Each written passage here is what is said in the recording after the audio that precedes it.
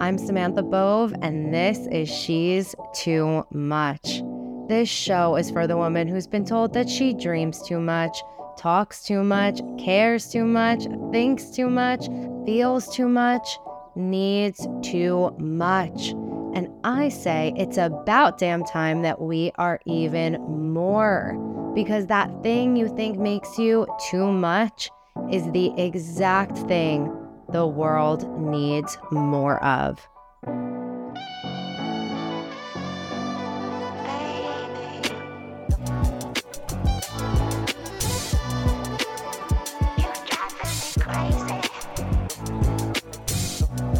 In Riverside, you don't have to let somebody in. Right. They just show up and scare you first thing.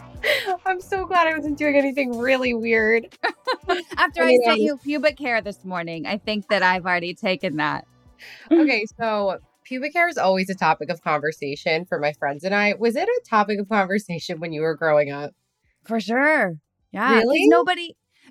Because nobody was like doing anything about it really when I was younger. Like it wasn't until I moved to LA that I even knew like you could go get waxed or that there was such thing as like a Brazilian or whatever. Like it was just not a... How old were you then? So like up until this point, you didn't even know how old? No, I was 22 when I moved to LA. Yeah, it wasn't a thing. And my mom was like a nudist.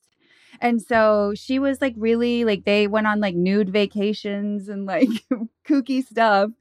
And so, yeah, she was like super open and like, you know, it wasn't like it wasn't a topic of conversation, but I just don't think like it just like grooming it the way we do now, like wasn't a priority in the 90s or the 80s or whatever. Oh my God. That album cover got banned. They had to change the Amorica album cover because of the pubic hair. What? In the 90s. I mean, that's not that long ago. And it's in a full bikini. Like it's literally just a little bit of hair. It's not like it's like a whole thing. Yeah, banned. Yeah, I think about my friends and I, we're always talking about it because laser is such a thing now, obviously. Yeah. And you know, my girlfriends are always like, should I get it all lasered off? Should I not? And I'm like the friend that did get it all lasered years ago because honestly, mostly because I had like bad ingrowns. Uh-huh. I just, every time I shaved, it hurt. And so I was like, I need to just get rid of this. But it's funny because now I see my friends with like these beautiful bushes that I actually love. And they can like take so much authority in, you know, creativity and like how they want to design it and what they want to do. And it's like so cute. And we were all just in New Hampshire at a lake house for my friend's birthday. And we are like a nudist colony there. It's like the most fun thing. I always get messages because I'm always posting like, you know, our backs and like we never have any clothes on. And it's just like, oh my God, the most liberating thing in the world. And so, you know, we're talking about it and whatever. And yeah, I just kind of have like bush envy now. like I'm never going to have that. Yeah, it's hilarious because I never even thought about it. And I remember getting to LA and I think we were even at like a pool party or something, right? And it was like that scene in Sex and the City. I think it's in the first movie when like they jet off to Mexico to rescue Carrie and Miranda, you know, is like unkempt and they're like, oh my God, you know, like it was almost like a situation like that where people are like, what is happening? And I was like, what, you know, and they were like, you need to like do maintenance downtown immediately. Cause we spent a lot, I went to college, I grew up in Texas, right? Like we spent a lot of time in the lake, like lake folk are a different breed. Like bougie, you know, hotels in LA.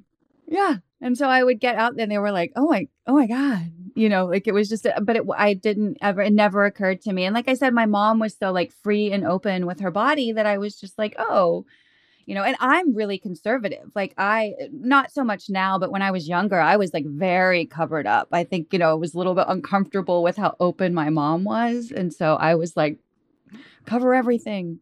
And that's what I always say when people are like, what would you do different? Da, da, da. And I'm like, well, you know what? I think everything's a lesson. I'm like, the one thing I would do different is I would wear less clothes when I had the bod for it. Like when I had the best body ever was when I was like the most covered up, you know? I'm like, that's what I would do. If I could go back just for one day and like rock some crazy ass outfit. I always think about that. Like, I try my hardest to live with the awareness that I know I'm going to have when I'm like 50, 60, 70, 80. Like we just got the film photos back from the trip at the lake and we Oh, took a million photos of everybody.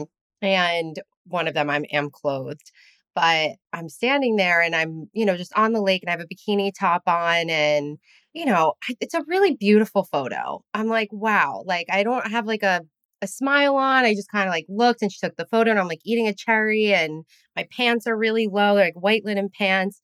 And I'm like, this is a photo I'm going to look at, 20 years from now and be like, she had it going on. Like, yep. look at that body. Look at how happy she was. Like, just it's a really beautiful photo. And I really try my best now to live in like the awareness of, I know I'm going to think that, you were beautiful. And because I look at photos in high school where I literally walked around where I'm like, you're so fat. Like, you're the fattest one in Oh, the group. You have like way too much, cellulite, this and that. And I lived in that consciousness. And now I look back, I'm like, what? Like, you were so cute. You were yeah. adorable. So I just don't want that time to keep going where I live in a state of not appreciating what I have right now.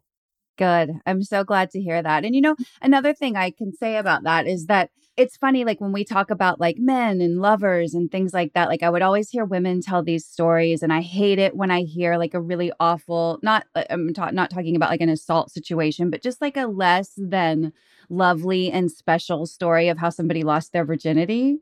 It always breaks my heart because mine was like so sweet and beautiful and lovely. And I've always in my head or in my intuition, like I've always attributed that to like, I have a very womanly body. I've always been curvy. I have big boobs. I have childbearing hips, like I'm like a curvy lady.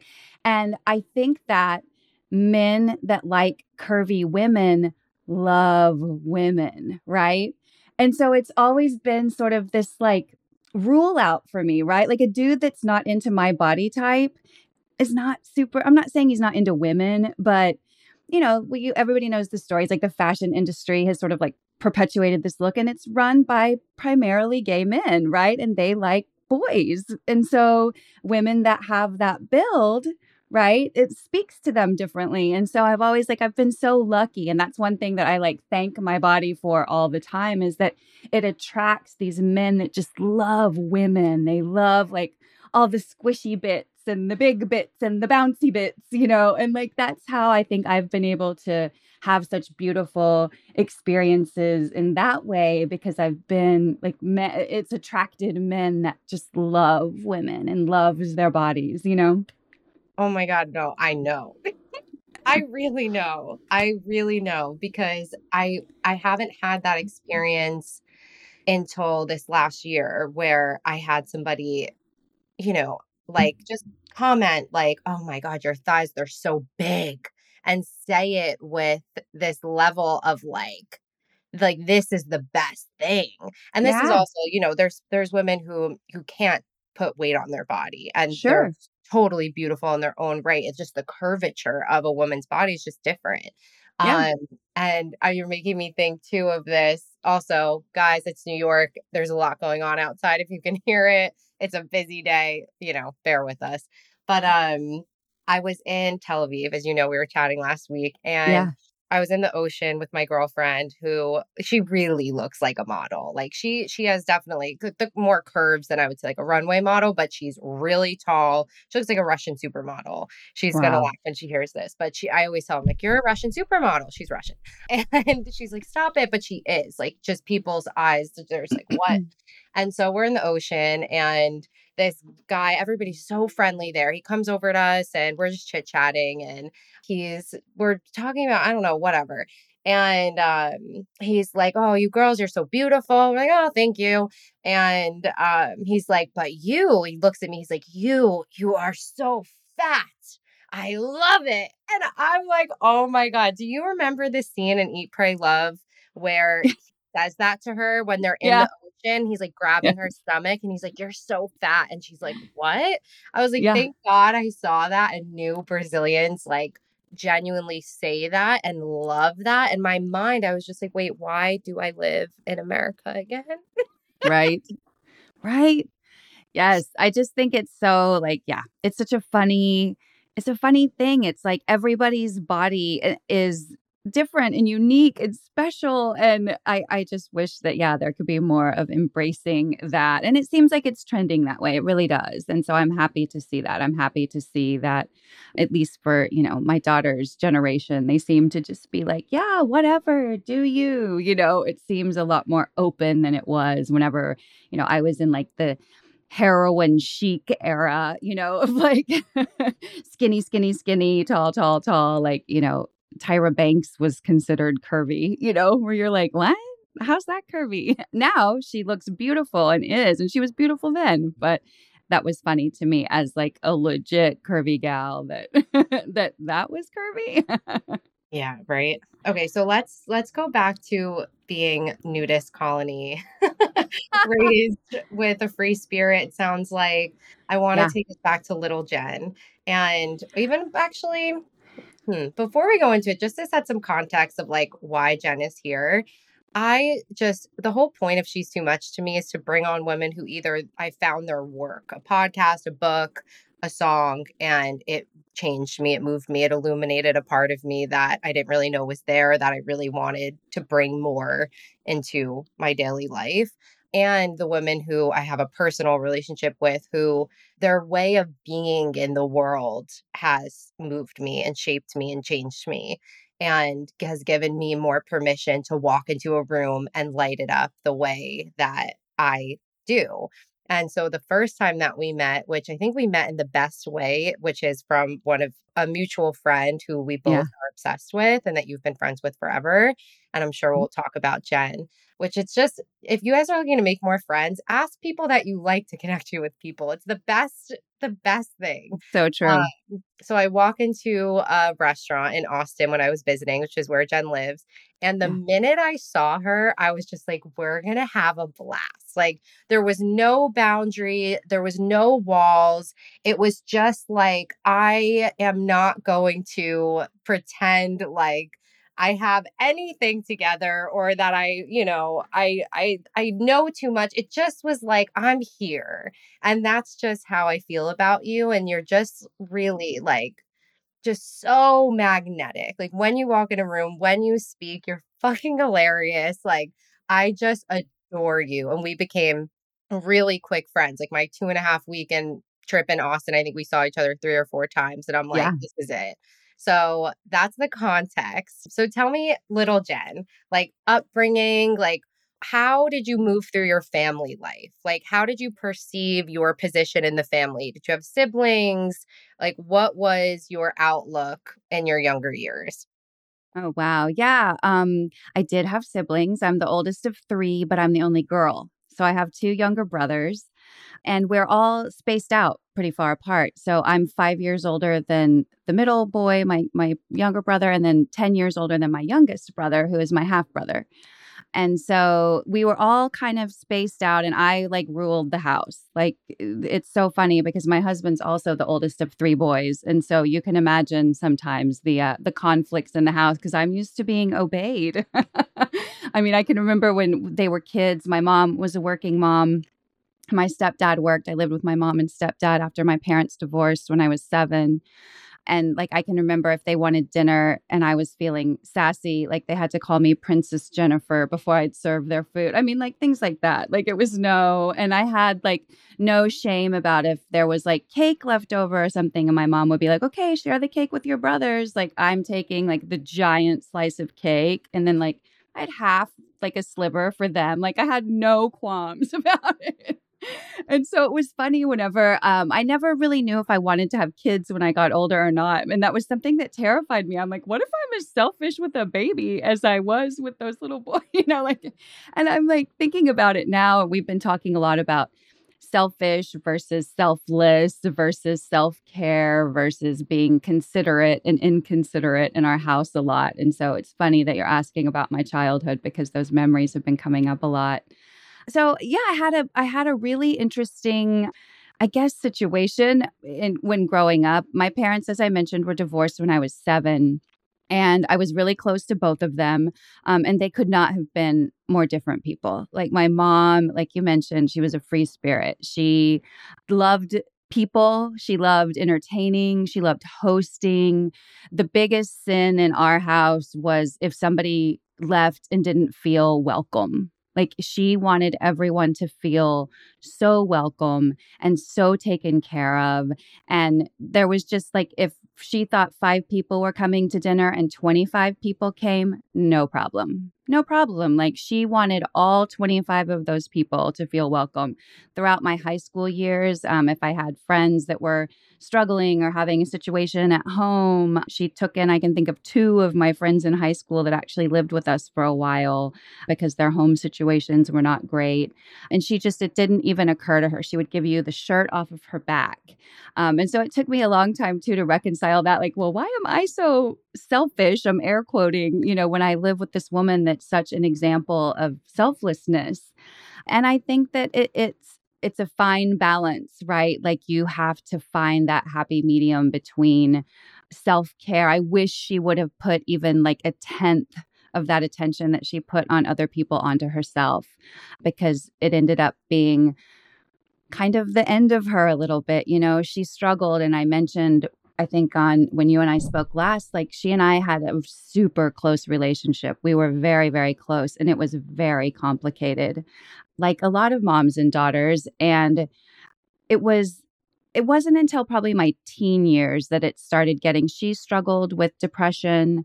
She lost her father when I was in middle school, junior high, it was called. But she lost her dad, and that really triggered her depression. She was super close with my grandpa. And it kind of became a wild ride after that, and she had episodes, manic episodes before that, but I didn't really notice. Like, I just thought like, oh, mom's so fun. I think I remember this on the episode you had with Stephanie Banks when she was sharing about her mother. Like if it was raining in the summertime, like she insisted that we all put on our swimsuits and go out and play in the rain, and not in the backyard. I mean, like in the front yard, like we all go out. Like a warm summer rain was her favorite thing. And so we'd suit up and like run around in the rain in the front yard, like it was crazy and fun and just freeing. And it never occurred to me to not be like that until you get older and you get more self-conscious and the world sort of, tries to put you in a box. And I think that was just really uncomfortable for her looking back now. And so music was always played in our house. We had it all the time. It was something that my dad and I really bonded on. So my mom and I were really close in terms of like talking about things.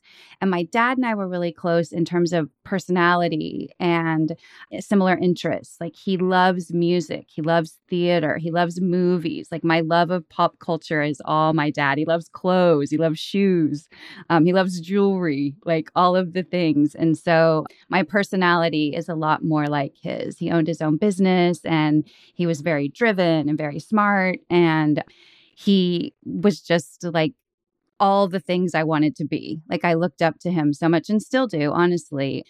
And so that was always interesting, I think, for my mom. Like it was hard for her to reconcile, like, well, how are we so close, but yet you aspire so much to be like your dad, And after they divorced, never spoke, never got along, never said a nice thing about the other. They weren't actively trying to like diss one another, but they never reconciled anything. They left a lot of anger. And I think my mom was better at letting it go than my dad. But that was something that I noticed and was like keenly aware of as a kid. And I think the way I rationalized it, though, was they must have really loved each other at some point to hate each other this much now, Like, I don't like to use the word hate, but that was the thought when I was younger. Like there must have been some real passion there at some point for it to, turn this way. And even as a kid, that's what I thought about. Strange. That is such, I don't know where you got that from. I think just like, that's just like a holy knowing that you had. Yeah. I had a very similar experience. My parents divorced when I was 7, and I would use the word hate. Like it felt that way to me. Like it Yeah. really felt like they hated each other. And I think, kids are kind of drama, right? But like there was definitely moments where I think they did. Yeah. And that was definitely the vibe. Like growing up, I'm like, oh God, like they can't stomach each other for years, pretty much forever until, so yeah, that piece of knowledge though, because you're absolutely right. I mean, to be, that's not my makeup. I don't think I could ever really hate someone that I had that much love for, but I saw it in my last breakup. Like, I think there were moments where he hated me because he Yeah. gave him so much of himself to me and it didn't work. Like, I didn't want it anymore. And I think that's like really, I think the lens of, that's a powerful lens to walk through life with, Yeah. of like, I'm going to decide to still see this person or this experience with such love, or I'm going to see it as a loss and like hate my feelings around it or hate the other person or hate myself because of it. So that's very healing, honestly, for me too, because I think you're absolutely right. So something you said, though, I want to talk about or ask you is, so that's like one of my biggest priorities is making people feel welcome. So you said your mom, like really, it would be a sin if somebody left the house and Yep. didn't feel welcome. And I feel very much similarly in my home, both homes, moms and dads as well. Like my mom's, it was very much like very comfortable in the sense of like she kind of just like let us do whatever we want, not like run amok, but like, by probably like kindergarten, we didn't have to ask her for a snack. Like we walked in the pantry and we got a snack. Like it was just like, do what you want, kids, like be kids. And Yeah. then at my dad's house, I think because he was just so affectionate and so like curious, like if my girlfriends were over, he was asking like, wait, so tell me about, are you still with that boy? Or how's field hockey? Or he just remembered and was very curious. And I think that really built a very welcoming environment. Always like, are you hungry? Let's order food. Let's get pizzas. You girls want to go in the pool? I'll heat up the jacuzzi for you, whatever. Like it was very just doting in that way and very considerate. And so I think about that a lot. Like, and I'm curious how you have built a home where you feel welcome, but not at the sacrifice of you not being involved. That's the thing that I'm very aware of is one of my exes, his mom is like, I would say the poster woman for hosting, but old fashioned hosting. Like she's just doing dishes the whole time and cooking the whole time. And you can't get her to sit down for more than 2 minutes. I think a lot of us have that mom. I didn't have that mom. She would leave Me me neither. just like leave him in the sink, be like, I'll do it later. I want to hang out. I want to enjoy the party. And that to me is really important. So I'm curious, like, how do you create that? Like, what do you do to make people feel welcome that doesn't take you out where you're just doting on everybody and just being more of a servant and less of like part of the party that you're making or the company that you're hosting? I think it's a conscious effort every time. My mom was like your mom, and like the dishes can wait. Like the house would be a disaster for maybe the entire weekend because her mindset too was like, well, if it's Friday night and everybody had a good time, maybe they'll come back on Saturday, right? Like I'm not gonna clean if everybody's coming back. Like, and so it was almost like just this constant open invitation. And so it's funny. I find myself now, like if I walk into somebody's home and everything's like in place and looks perfect. Like I find myself feeling a little bit like, oh, like I don't want to break anything. Not that I keep a dirty home, but like it was just comfortable to me. Like nobody felt like they had to put on airs or use their manners or, like it was still so welcoming. You could just show up however you were and that was okay. And so I try and take that part when I'm having people over, like come as you are. Like it does not matter if you're not you didn't have time to go home and take a shower, come anyway. Like, if you didn't bring your swimsuit,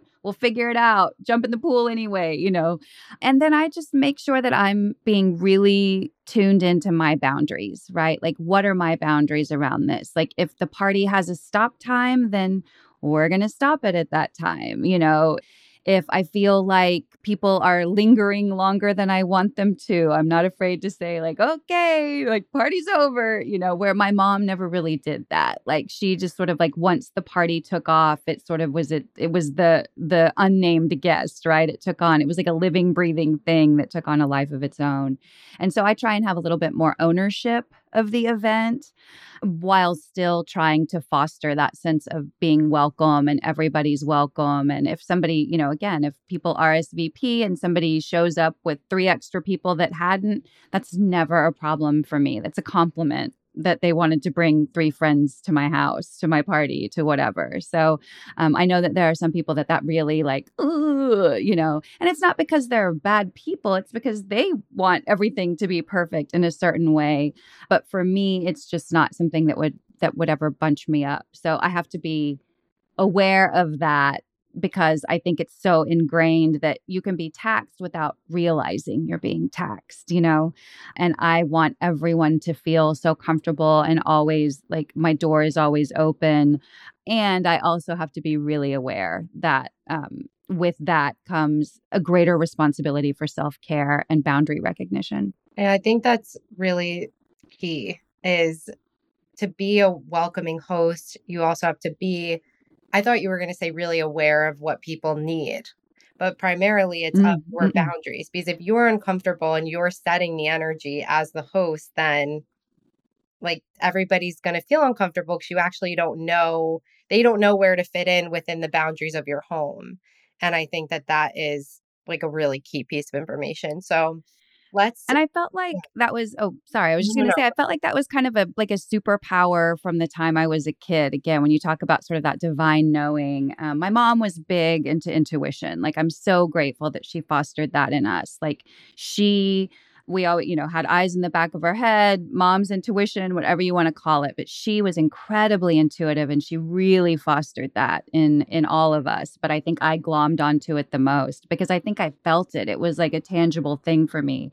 And I could see again from a very young age, and I can see it now as a almost 76-year-old man. When my dad walks in a room, you notice my dad. The energy shifts. You see him. He's got this amazing, like thick head of silver hair and these blue eyes that just you've never seen eyes like his before. Like I was keenly aware of that from the time I was a kid, that his energy just like it changed a room. It was almost like lighting, you know, like that's how powerful and magnetic his personality was. And so I was really conscious of that. And when I started to notice, like, oh, like that happens, not me because I'm special. I think maybe I'm special because I noticed it really early, but I think everybody has that power, right? Everybody can do that. And so I was always keenly aware that when I enter a space, especially in my own home, especially my own space, I'm really the master of what that space feels like. And so to me, that was enough. Now, that doesn't mean I say to my guests, like, go get your own drink or go do that. But I felt like the most important thing for me to do was just set that energy in the room so that everybody felt comfortable and open. And that was my primary function as host, was to make sure that that energy was open and welcoming. okay, there's so much here. Okay, one, I want to know how your mom, like, do you have any specific examples or conversations or experiences where she was like very clearly teaching you what intuition was without saying, like, this is your intuition? She named it. She would Oh, say like that, this is your intuition. You need to trust your gut, like above all things, trust your gut. And I think it was just so like it was so rote for her that I saw it by example primarily more than conversation, but she was not afraid to name it as intuition. I think the way I speak to it about Ivy is a little bit different. That's my daughter who's 15. I talk to her about having 3 brains and they're all equally important. You have your head, you have the brain in your head, you have your heart, and you have your gut, your intuition.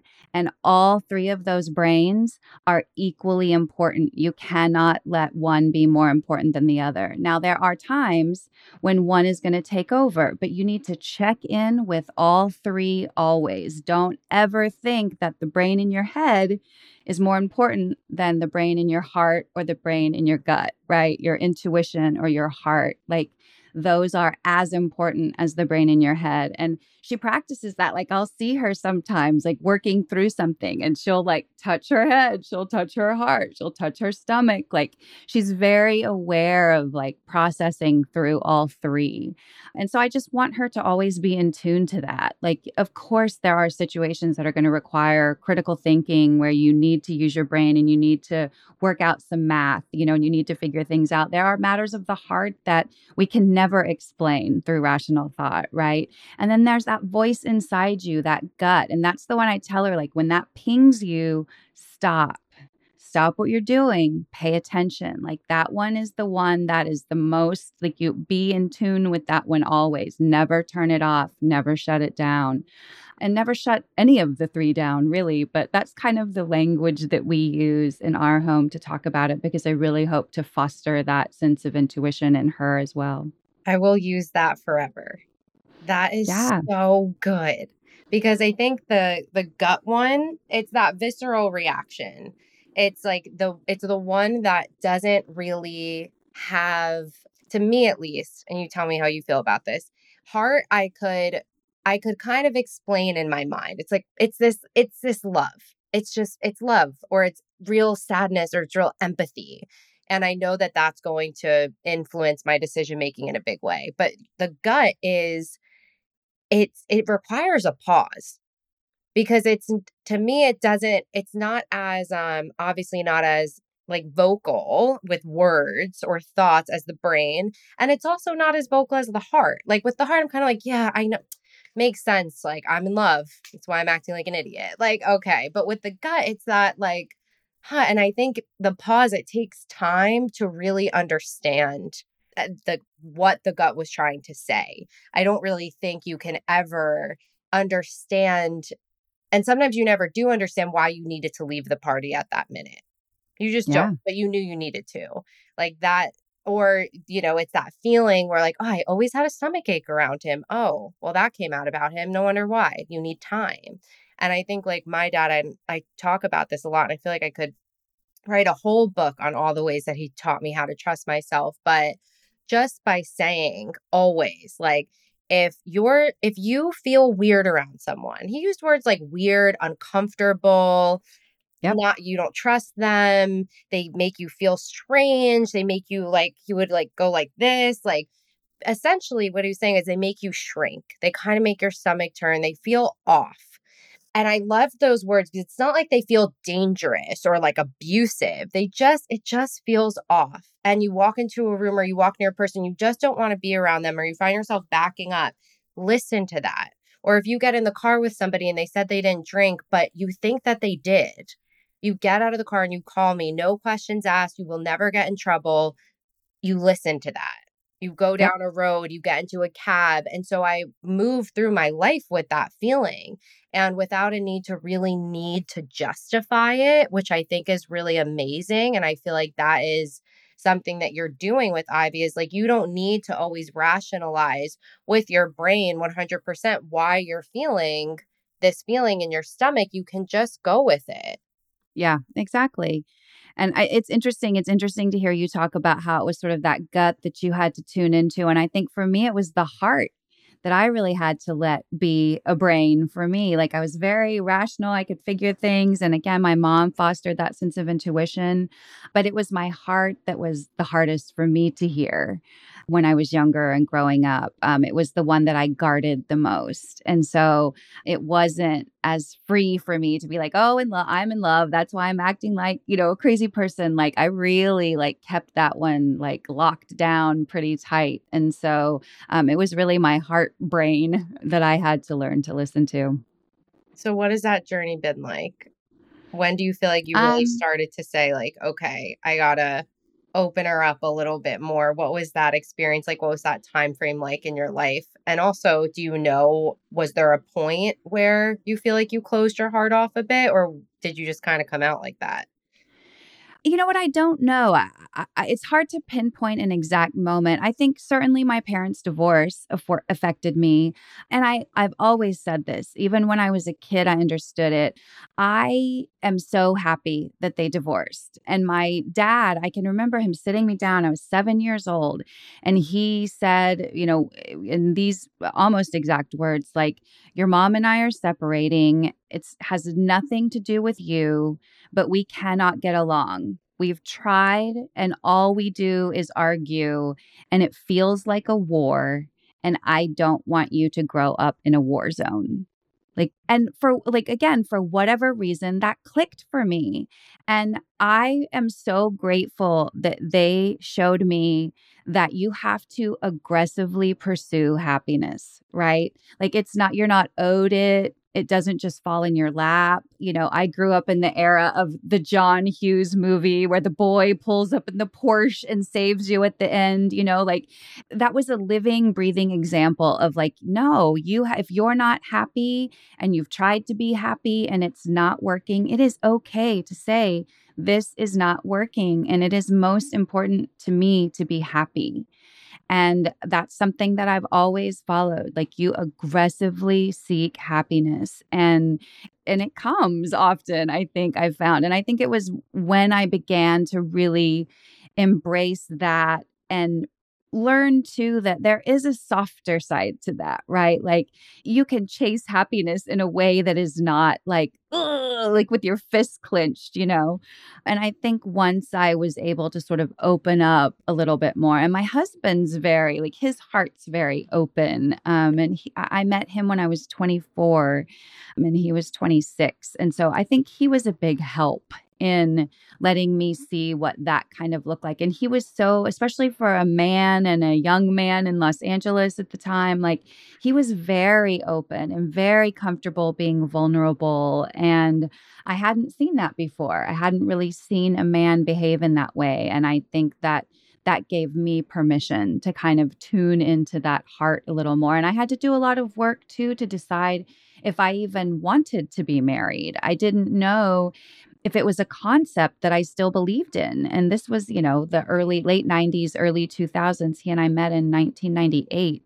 And I had to really do some digging. Like, I was like, this is a concept that was invented when like women were property and people lived to like the ripe old age of 35. Like, it was a different proposition back then. Like, is this something that I still even believe in? And so I think it was through that journey and that process that I was able to open my heart a little bit more and be comfortable in the uncomfortableness of vulnerability, especially around the heart. How did you land on yes to marriage? I think that I landed on yes to marriage because I felt so comfortable with Patrick and I felt so connected to him that the thought of us not being a partnership felt like it was the wrong choice. And I say that to people a lot. I'm like, if you don't think that this person is your literal other half, then stay single. It's fun. Like, and I wasn't looking to get married. I was never like the brides magazine gal. Like, I never did any of that. Like, it was just not who I was. I was having a great time being single. I had great friends. Jenn Cohen was there with me back in the day. Like, we were rolling around LA, living the dream. Like, we were having a great time. And so it was interesting, like to make the decision to lock it down. And, 25 years later, here we are still trucking along. But I think I just decided that he was my partner, truly my partner. And my life this time around is meant to be done in concert with somebody, right? Like this time it's a partnership. Maybe not every time I'm here. It might not be a partnership. I'm a fiercely independent person, and so is he. And we really respect and embrace that about one another. You know, we'll go off on our own at times. We take trips on our own. We take trips together. But I think that he always embraced my intuition. He never told me he thought I was crazy or anything when I was like, we used to go on night hikes a lot when we were younger. And there was one I remember we were at like a spot we'd been to forever. It was actually the spot we got engaged in the Santa Monica Mountains. And we had just started out and I said, we need to go. And he said, okay. Like no question, no nothing. Like he saw my face and he's like, okay, we packed everything and we like booked it back to the car. And I think it was moments like that just throughout where I was like, you know what, this is a person that I can be in the foxhole with, like I can be in the trenches with this person and I'm going to be better for it. He's the least judgmental person you've ever met. And I think I was coming from a place of being kind of judgy. And I think a lot of that was just me reacting to people telling me I was too much, to be perfectly honest. And so it was a way for me to sort of like deflect and reflect that back to people by kind of being judgy. And he's never met a person that he cannot like be comfortable around unless they're like really like, ooh, if that's like kind of the gauge. If Patrick's turned off by somebody or like getting bad vibes like that, that like, ooh, probably steer clear. And so I think it was just that. I think it was really him that finally made me say like, yeah, this is a concept I can get behind, at least with this person. What I'm hearing in that, which is really something that I'm not looking for, because I'm still not at the place where I'm like, I want a boyfriend or I want a partner. I'm like, I don't know, honestly, if I'm ever going to be looking for it. I just don't like the energy around it, but I'm open to it. Instead of like, do I trust this person? Like, do I trust them and, to not do anything bad? Or do I trust them to show up, and having a lens of like, can I trust them? Can I trust them? Which I think so many women that's, one of the biggest gauges of do you feel safe with somebody, whatever. Instead of do I trust them, do they interact with me in a way that makes me trust myself more? Because by him not questioning you to say like, let's leave a hike for no reason, just because, he's giving you a gift of you also being able to trust yourself even more because of his lack of questioning. And Certainly. that's really, really beautiful. Yeah, and we're really different people too, like the way I rely on like spirituality or, the way I will consult oracle cards or, read a horoscope or put my crystals out to charge in the moonlight or whatever it is. Like he doesn't do any of that. And he respects that that's important to me and that it's important to Ivy. And he just kind of rolls with it. If Ivy's like, hey, Dad, I want to read your horoscope or I want to pull out these cards and do a reading. He's like, okay, like he's down to check it out. And I love that too, because I think it reinforces that we don't have to be exactly the same. You don't have to love everything your partner loves.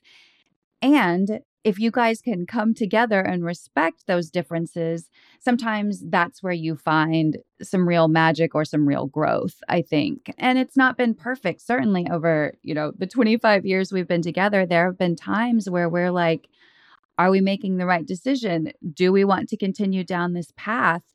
And I think that we've always said, like, if there is a space of time where we are not making each other happy, then we need to release this thing. We need to release it and just be grateful for the time that we had. And so every day that we show up is a conscious choice to be there. And I think that that's been a big difference too, and something that I don't know every partner would be comfortable with. Like, I think in the fact that we've made it such an open-ended question is the very reason that we've both chosen to stay. It doesn't feel like we're locked into this contract of marriage or whatever. Like it feels like we're making a conscious choice. And I think that the safety and the trusting and all that is just table stakes for me. Like I couldn't be with somebody I didn't trust. Like that's just like And I've always been very, again, in my too muchness, I'm very like, yeah, whatever, like like sitting in a meeting where people are like, there's no stupid questions. I'm like, yes, there are. People ask them all the time. Have you ever sat in a meeting? There's always some jackass asking a stupid question. Like, yeah, like it's not like that happens, and we can move through it. We can pivot. It's fine. So I think for me, I just don't really like that's not been a problem. Like somebody that I trust and somebody that's loyal, somebody that I know is going to respect me are just table stakes for me. Like, and that's what I've said to him too. Like, look, if there's a point in time where you fall in love with somebody else, like, talk to me. Like, just don't disrespect me. That's my thing. Like, love is like, I think our foundation is built on mutual respect. And that's so critical. Like, I could not be with somebody that didn't respect themselves, didn't respect me. And so I think that that's a big part of it too, is like, you just have to make sure that that part is protected, right? That you're treating one another with the respect that each person deserves, whether you're the same, whether you're different, whether you're struggling, whether times are good. I think that that's just foundational. So with the respect of, let's take like an extreme example. So it'd be extreme for most marriages. Like you fall in love with somebody. What I'm hearing is like you have to be honest about it with me because that would be Yeah, respectful. But that requires somebody to be honest with themselves. And to be honest with yourself, you have to have some type of self-awareness practice, some curiosity about yourself to see, oh wow, I have actually been lying to myself. These feelings aren't just platonic. And yep. so would you agree? Do you think that that's like the pillar of respect for you is honesty is actually, some level of self-awareness and self-accountability and self-curiosity to like developing that part of yourself that really gets to know yourself? Absolutely. Absolutely. And I think he spends as much time on self development as I do. And then we spend a lot of time on like togetherness, like how we can develop as a couple. And it's amazing to me that from, the ages of 24 and 26 to now, almost 50 and 51, we are still growing and changing together. Because I think that's what happens a lot, right? Is people meet young and then their interests just change or they just choose a different path, and I think that that's so fine. I see people sometimes like hanging on so tightly at the detriment, and that was sort of my earlier point that I think I'm kind of circling back to here is that yes, if he found himself one day in love with somebody else, I want him to have the self-awareness to know that, and I want him to have the respect for himself and for me and for our relationship to come to me and say, "Hey, I'm finding myself in this situation. What do we do?" Like don't cheat on me, don't keep it a secret, don't like we all have our baggage and our triggers and, good, bad or indifferent. They're pieces that are with us. And I think that, for a long time the circumstances around my parents' divorce it affected me. And it wasn't until I got into therapy and learned, I always thought that marriage was just this thing that a random third party could come at any time and just blow it up. And so I gave a lot of weight to like this third person that could come in and ruin this beautiful relationship. And it wasn't until I learned like, oh, and I think that's a child's mind, right? Like you don't want to assign any responsibility or blame to your parents because you love them, especially when you're a kid. And so I think that it was when I realized, like, oh, well, wait a minute. Patrick and I have the power here. Like it's our choice to be in this relationship. There's nobody that can come in here and blow this up. And I was like really jealous and nervous when he and I were first together. And he said to me, I'll always remember this. He said, "It makes me feel like you're taking my power away because you're acting like I don't have any facility in this, right? Like somebody can just come and like steal me away from you." He's like, "I'm here because I want to be here. Like, don't take that away from me. Don't make me powerless against like this weird third party or this ex-girlfriend or whatever." Like I'm thinking of a specific instance. He had a girlfriend that was struggling with mental illness and addiction, and she was going through a 12-step program and had reached out to him right before our wedding. And I flew off the handle. Like, are you going to reach back out to her? Da, da, da, da, da, da, da. And now, like, even telling it, I'm kind of embarrassed because she was trying to make amends, right? She's like working this program, and here I am, like, we're about to be married, literally. Like, in the game of who's going home with Patrick, like, I kind of had won, was still feeling like so insecure. And I think that that was a big pivotal moment for me, though, to realize, like, no, he's right. Like, we are here because we want to be here, and we are in charge of this relationship. There is no third party that can ever come in and do anything to blow this up that we don't allow. So pivot to magnetism. So we both had magnetic dads, Yes. which I think is really unique. Like, we saw them walk into a room and shift it.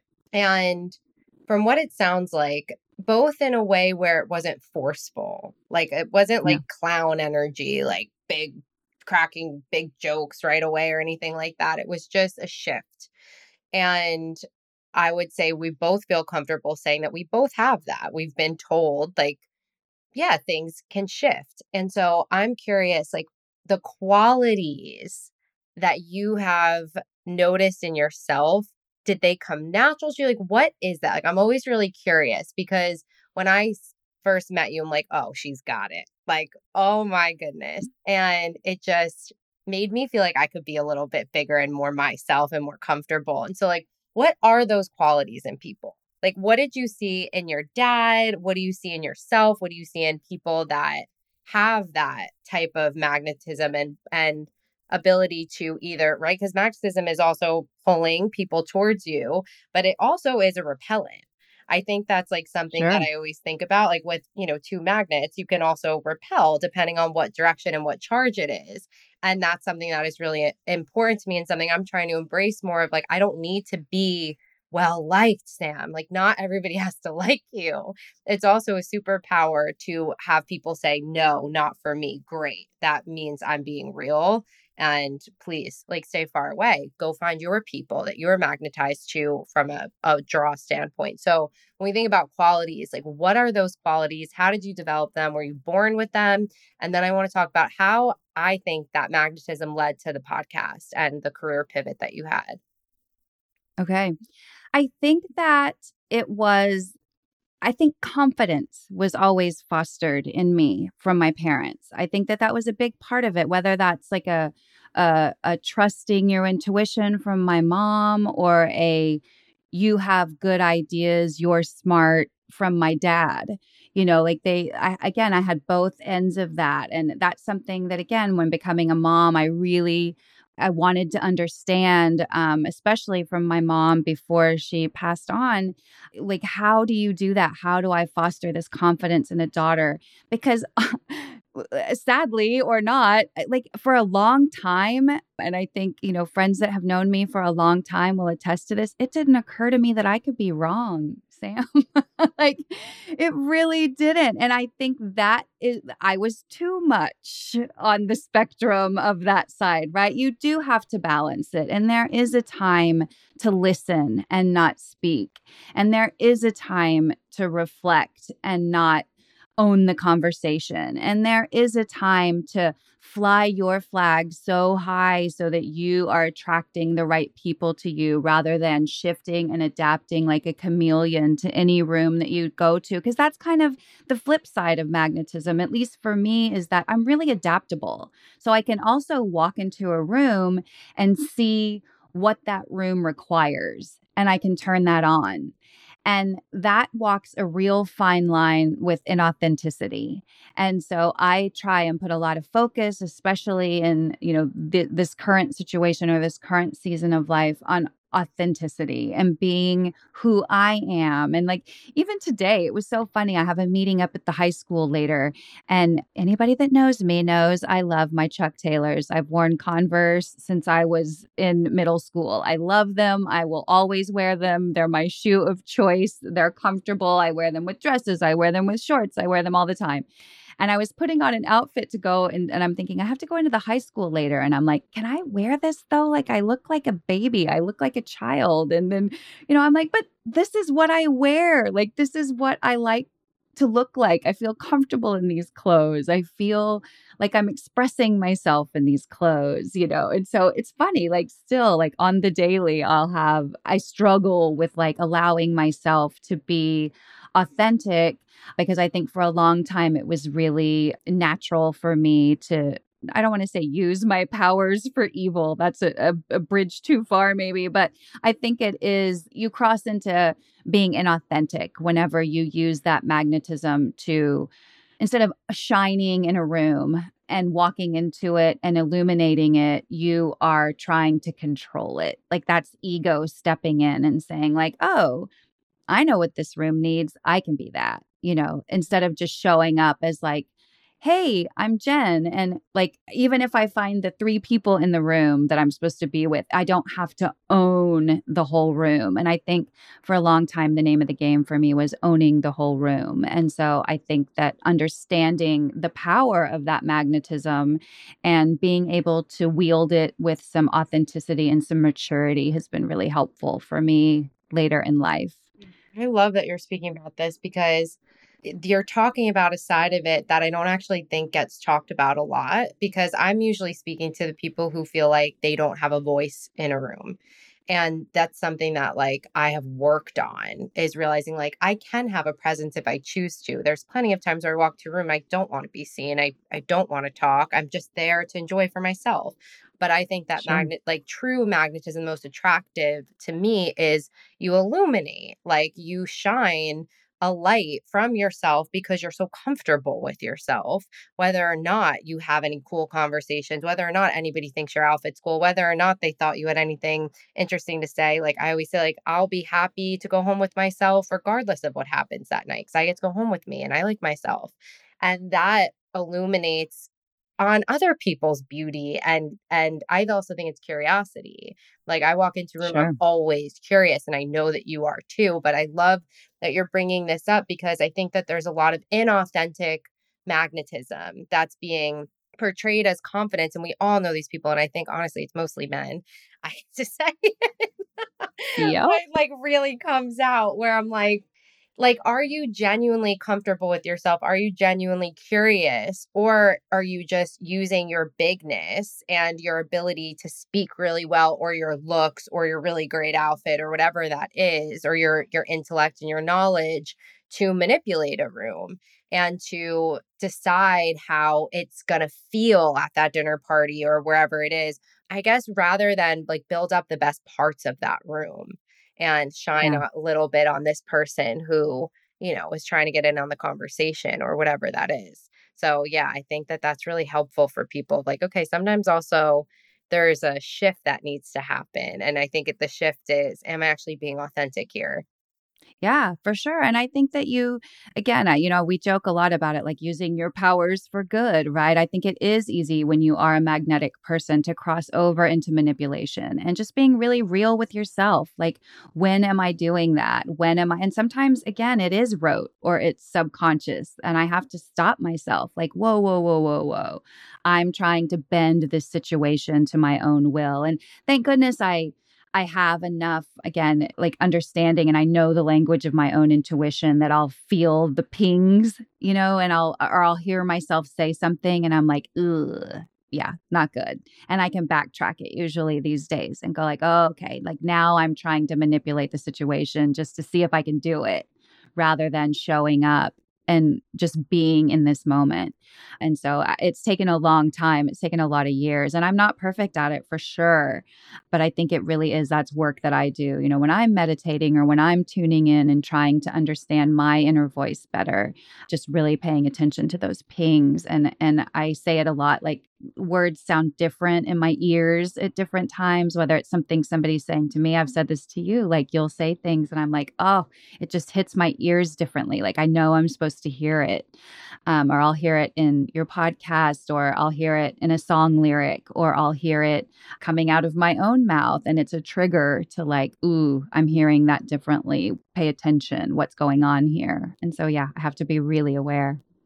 We all do it. Like, I think we probably do it the most in partnership where like we're trying to low key manipulate the conversation to validate the fact that we were right.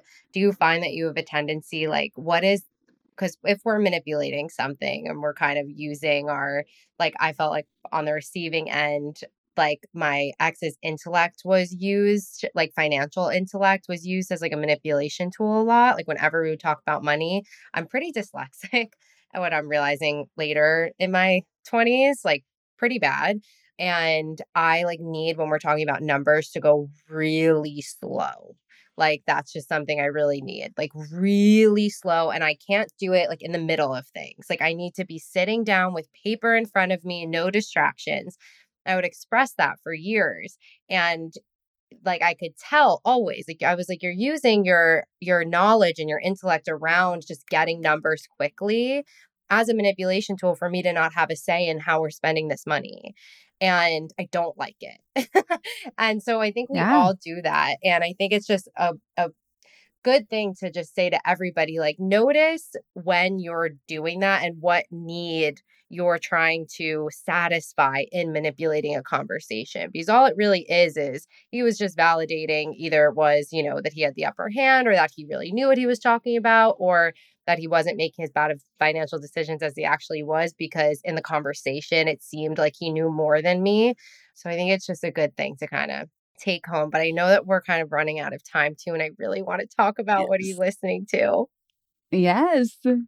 So, okay, you have done some pretty big career pivots, and you were, you know, working with some of like the biggest industry names in Hollywood. And I honestly don't know what a field publicist is. I know we don't sometimes like really dive into that, but essentially you were working in like the industry of Hollywood, living in LA.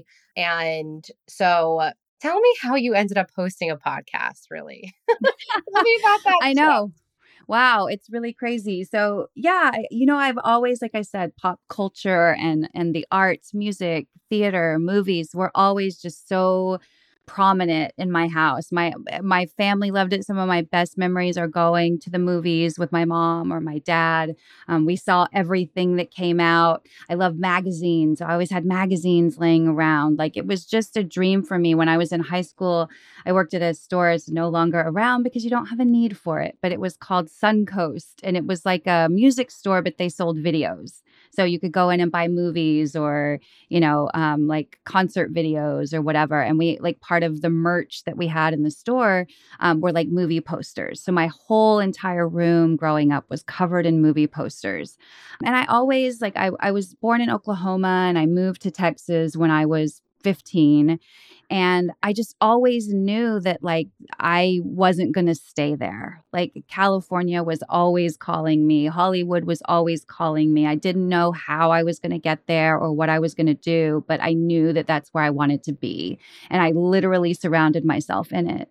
And so when the opportunity came up for me to move to Los Angeles, it was a dream come true. I mean, I can remember there was an old movie. It was called Get Shorty, a John Travolta movie.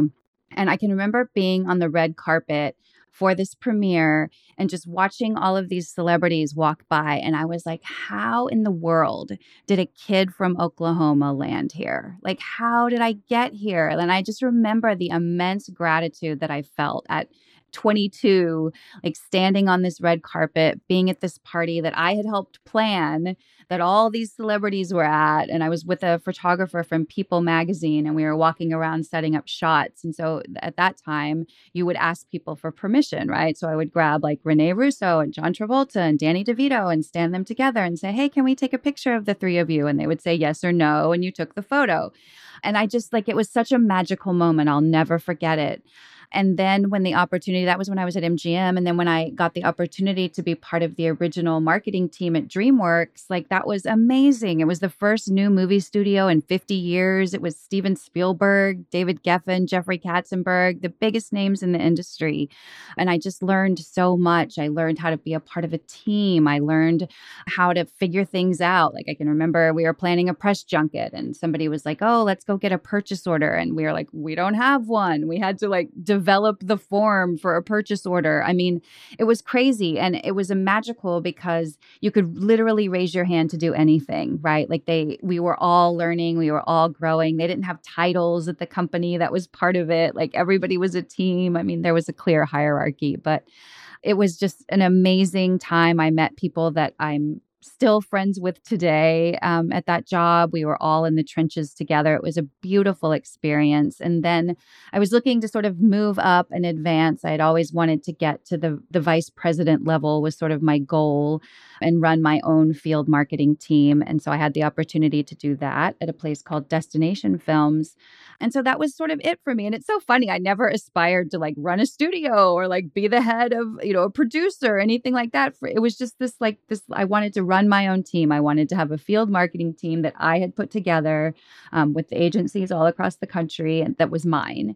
And so once I achieved that, I was sort of like, okay, done. Like, that's nice.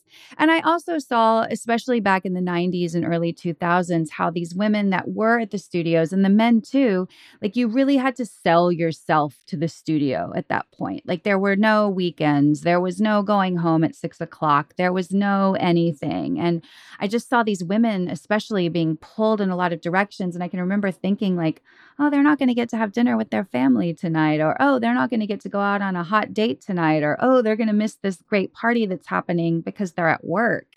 And that was just never, I'm like, I'm not ever going to do that.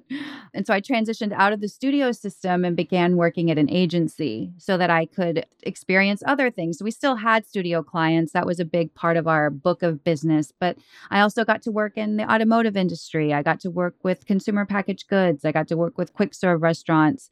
And so that opened me up to a whole new type of marketing or type of promotion, type of business development. And I found that I loved that. I loved the sales area. Again, that magnetism comes in handy when you're in a sales job. And so we decided after our daughter was born that it was time to leave Los Angeles. I didn't want to raise my daughter there. And I feel like maybe it's a terrible double standard or something that I would have to reflect on deeper at this point to see if I'd still make the same decision. But it felt really fast in LA, like everything moved really fast. And there was a lot of like keeping up with the Joneses and all of that. And I felt like I didn't want Ivy to grow up in that. And I wanted her to have a relationship with her grandparents. I was super close with mine. So we decided to move to Austin, Texas. And this was an interesting shift because for the first time in our relationship, we moved for my husband's job and he became the primary breadwinner. I had always been the primary breadwinner in the relationship until this point. And so that was a really interesting shift. Talk about like knocking your worldview like over. And so when we got to Austin, I decided to stay home with Ivy. That was going to be my job. And I did it for about a year. And I was like, I'm going to lose my mind if I don't do something. So we started a dating service. I started it with another friend. That'll be an episode for a whole other show. And then I decided to go back into a sales role. And my husband and I ended up working at the same company for a while, which was a magical experience as well. Like I always joke that there's no other time in our life I think that we could have done that except for that moment. And when I left the tech sales world, the tech sales bro is a real thing, and I did not like it. I decided to just kind of go into business for myself. I had a lot of clients and contacts that I still knew from the entertainment industry. I worked closely with the agency that I was a part of in LA, did that freelance for a while. And I was doing a lot of tours, like American Licorice was a big client of mine. So we did tours at music festivals. Right when COVID hit, I was getting ready to launch a pop-up store in San Francisco for Red Vine's Licorice. And everything got shut down. So the events business was over. It was done. And I panicked like anybody would, like the industry that I was working in was gone. And I knew that even once COVID ended, it was going to be changed forever. Like I was going to have to treat insurance differently. I was going to have to pull permits differently. I was going to have to have PPE at events, like all of these things that felt like, to be perfectly honest, that felt like a young person's game, right? Like I had been in the industry for a really long time and I'd seen a lot of changes. I'd seen, the music industry go up in smoke because it was built on a distribution model that became obsolete. Like I'd seen that happen and I just felt like it's not what I want to do anymore. And so I sat and I thought and I agonized and I cried and I wrote and I meditated and I did all of the things. And, there's another time when a friend has come in, Jenn Cohen was so instrumental in like making this happen and helping me visualize and understand like what is next for me. And again, another time when somebody is there and teaches you to trust yourself and teaches you to believe in yourself. And I'll always be grateful for her for that because she was so pivotal in saying, like, you're not crazy. And I think she was kind of the first person that I shared the idea with. Patrick was up there too. And not once did anybody say to me, like, yeah, a music podcast. Like they just acted like it was the most natural thing ever. Like, of course, that's what you need to be doing. Like, music is how you speak. Like there's not a conversation that happens probably where I don't reference a song lyric at some point. And so they just made it seem like it was the most natural transition in the whole wide world. And I know that when you read it in a bio, you're like, how in the world did this, like, how did this come to be? And I think it came to be because people treated it like it was supposed to be. Even when I didn't know it was supposed to be, everyone else was like, it was crystal clear for them. I think that that is probably the biggest gift that we can give people. And I'm pretty sure that's like my number one job as a business coach is to not let my own insecurities or my own feelings about how hard something could be for me ever drip out into a conversation that I'm having with somebody. And I think that that is a really hard thing to do sometimes, especially when you're doing big things and different things, like, going from the world that you were in to launching a podcast and that's really your main focus. Like, that's not like normal to do. Nothing that we do is No. normal.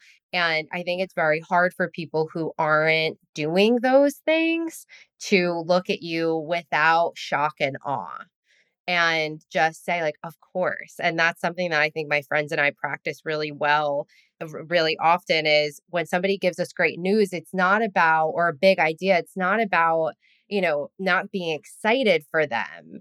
It's more of like, of course that happened because it's you.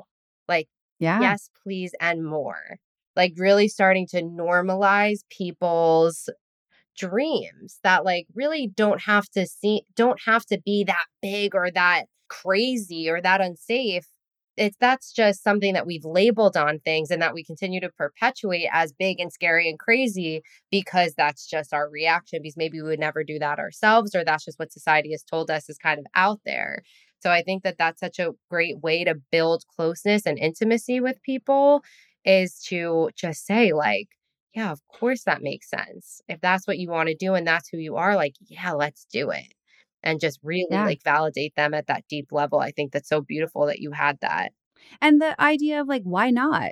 Right? Like, why not? Like it could go just as easy as it couldn't. Right. And I think that that's what we think a lot is we just immediately think like, oh, it's not going to work or, oh, that's not going to happen rather than like, yeah, that could totally happen. I mean, I feel like every proposition is a 50-50 one, right? Like, and so I think when you approach it like that, it's like, and I think just the confidence too of knowing that if the way you're engaging in it initially doesn't work, I'm smart and capable and adaptable and I can pivot. Like I can try something else. And again, that support system telling you like, yes, this isn't crazy. This makes perfect sense to me that you're doing that, allows you to kind of focus on it. Goes back to kind of that safety question, right? Like it makes me feel safe and secure so that I can really go into my creative space and I can create, which is what makes me happy.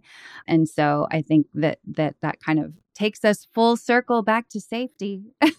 I know. So we had talked about, well, before we go there, and we're going to have to wrap up in like 2 minutes. We're already over, but it's fine because it's you. And I think you just identified one of my favorite qualities in a friend. Like truly, this is like really, this has come to the top. And it's people who are willing to play in the land of possibility with me. Yes. Like, if you're not willing to play in the land of this could happen, because that's what really makes your reality is like, we could play in the land of this is going to go to shit, or we can play in the land of this could really work. If you're not willing to play in that land with me, in your life, in my life, I'm good. Because I would way rather play there. That's way more fun. Completely agree. Yeah, I completely agree. And I have honestly little tolerance for people that don't want to play with me, right? I'm like, okay, bye. Yeah. Like go if you feel safety in a box or in Yeah. thinking that things are very rigid, then I respect that. That's not where I want to live. I want to play in possibility, and I want to be with people that enjoy that too, because then it makes, it's the whole two heads are better than one, right? Like then the ideas get so big and so powerful and so much good energy around them that it makes them impossible to not succeed in some way. So the podcast is What Are You Listening to? And Yes. launching a podcast for me has been like such a spiritual experience because you have to feel a level of safety within yourself to go there, to share your opinions, to talk about artists that could be controversial, to say, like, yeah, I love this song, even though I know they had some backlash and da da da. There's so much here with using your voice. And so I'm curious, like, how has the podcast really required you to develop, a deeper connection and sense of safety with yourself and how you hold yourself in, a public way? I think it's for me, like conversation has always been my true north, right? Like if you can have a conversation about something, you can figure it out. And that's what worries me about, cancel culture and things like that. Like I have had to be thoughtful about how to speak about a song by an artist that's problematic or, you know, get really comfortable with voicing why I like a certain song. And I think context matters. I think time and place matters. I think that to rule that out is to try and rewrite history, right? You can't tell how far you've come unless you put it in context for, where we are. And so really it concerns me that people would just rather shut someone up than have a conversation with them about it and try and come to some sort of mutual understanding. So that's empowering for me and encourages me to use my voice because I want everyone to feel empowered to use their voice. I think so many times when somebody hurts us or we feel like we've been wronged, it's not intentional. It's like sometimes somebody doesn't even know that they're doing something to hurt somebody else and people just write them off. And you cannot, like, as somebody who is big and loud and too much, like, I appreciate it when somebody comes to me and says, like, ooh, the way you handled that made me feel this way. And then I can say, like, oh my gosh, I had no idea. Is it a hard conversation? Is it uncomfortable? Do I have to humble myself often? Yeah, I do. And you know what? That's been some of the biggest growth, some of the biggest lessons. It's formed some of the strongest relationships and bonds. And so that's really it for me is like, I hope that in using my voice to speak in a language, which is music that is so natural for me and moves me in such a big way. I hope that it empowers other people to speak in their voice and to realize that rather than like shut other ideas or other voices down, we need to listen to them and decide like, yes, this voice is for me and it needs to stay present in my life. Or like, yeah, thanks for sharing, but not my brand or not what I'm into. But I just think that in silencing things or shutting everything down or labeling something as like too problematic to talk about, there's nothing in my mind that's too problematic to talk about. And it will continue to be a problem until you talk about it. And so that's how when I'm struggling with vulnerability or picking a song that I know is going to bring up certain emotion on the show, I just really try and go back to that, like that true north of like conversation is where the magic happens. That's where problems get solved. It's where bonds get formed. It's where friendships and relationships like make a lasting long-term impression on you. So everybody always please like use your voice as much as you can. As much as you can. What parts of you do you still feel like are too much that you're working on embracing more of? Oh, my goodness. It was so funny. I think in your notes that you sent over, you were like, talk about how you handle self doubt, or do you? I'm like, oh my gosh, of course. Every day, self doubt. Like, I'm like, when you meet the person that says, yeah, no, I don't experience self doubt, especially the woman, like, please introduce me to her because I want to meet her. I think that, it's lots of things. It's checking in with myself before I go into anywhere that I'm not just organically comfortable, like really sitting with myself for a moment and giving myself some time to level set with how I'm going to enter a room, how I'm going to use or not use that magnetism, how I'm going to be the most authentic version of how I'm feeling that day. Because even as an extrovert, there are times, like you said, where I just want to go and listen. I don't want to have a conversation. I don't want to talk to people. I just kind of want to go and be anonymous. It's one of the things I love about travel because you can just go and be anonymous in a place.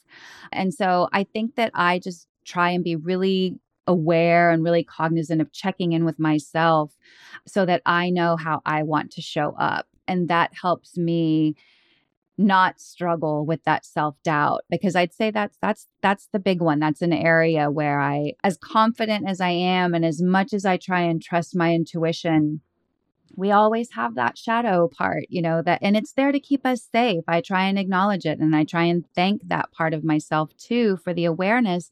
And then I try and say, like, okay, thank you, brain, for, letting me noodle on that. But I think I'm good. This is how I want to show up. And so I think it just goes back to, I really have a focus currently on like self-awareness and authenticity, and it's a constant, I don't want to say struggle. It's just a constant thing that I have to be aware of in terms of how I want to use my voice, and knowing that people are listening. Again, I think that goes back to kind of our dads. When my dad spoke, people listened, and sometimes he was careful with his words and sometimes he wasn't. And I saw how that affected people.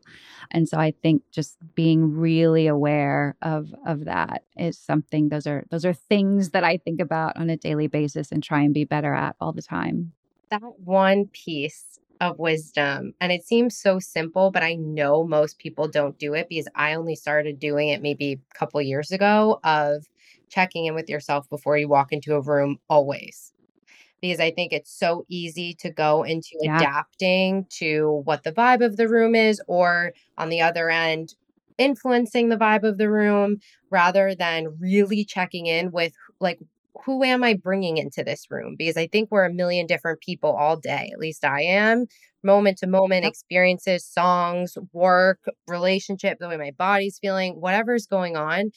I'm a new person every single time I walk into a room. And I think just checking in of like, what am I bringing into this room? Honestly, like, am I bringing grief in with me? Okay, then I need to be a little bit more protective and tender with myself right now. Am I Yep. bringing in my, more PMS, more insecure parts of me right now? Who knows that if somebody looks at me a little bit weird, I'm probably going to like cry and want to leave. So like, let me just be aware so I don't walk into a room with the lens of everybody hates me today, because that's not true. Yep. And if I walk into a room without having that awareness of this is how I've been feeling all day, or this is where I am in my cycle, or this is what's going on, then I'm going to miss the magic of that room always. So, like, really, that's just so powerful. And I just want to point out one thing about the show. So, I was on What Are You Listening To last week, and I don't know when the episode Yeah. airs, but it'll be a good one. We Maggie Rogers. It will air Go ahead. on the 18th. So your episode will air next Monday. Amazing. September 18th. So we talked about Yeah. Maggie Rogers. We talked about Stevie Wonder, and just like one of my favorite conversations like of the whole month. And what I think is so rad, and we'll end it here, is you don't sing, you No. don't play an instrument, you Mm-mm. don't write music. Nope. Okay. And you have a podcast fully dedicated to music. And the premise of the show, which I just think is so amazing, is the guests bring on songs and you bring on songs and you basically have a conversation, and the conversations are so rich and so deep because every song, every lyric, every instrument influences emotion and memory and feelings and desires and dreams. So it just makes for such rich, deep conversations. And I was honestly, and I didn't tell you this, but was feeling so insecure when you asked me to be on the podcast because I have always felt like envy when people are really into music or like know everything about the Beatles or everything about Bob Dylan or, everything about Motown or whatever it is. I'm always just like, damn, like I wish I had all those facts. And I was reflecting and I'm like, you know what, Tiffany, you actually know a lot. Like, you like really love like, Motown to the Temptations to Stevie Wonder to like these really Frank Sinatra and these really rich musical influences. And I love music documentaries are my favorite thing in the world. And for so long, I'm just like, you don't know enough. And I'm like, well, I don't really know that much about rock because I think I'd rather throw on like R&B. But like just really accepting like she didn't ask you to come on because you're like a music expert. Like she Right. asked you to come on because you like music, and that's enough. That's enough to have a whole podcast about it. One thing that you have a little bit of an interest in. And when I read that on a magazine interview you were in that you don't sing, you don't play an instrument, I was like, hell yes. Like, I'm so glad you don't because to me, that would have been an absolute requirement for me to have a podcast about music. And now it wouldn't be because I'm like, I don't need to be an expert in that. I just have to like it and be curious about it and want to have a conversation about it. And that's enough. Yeah, it's so true. And it's a universal language, right? It's like I can talk to anybody through songs.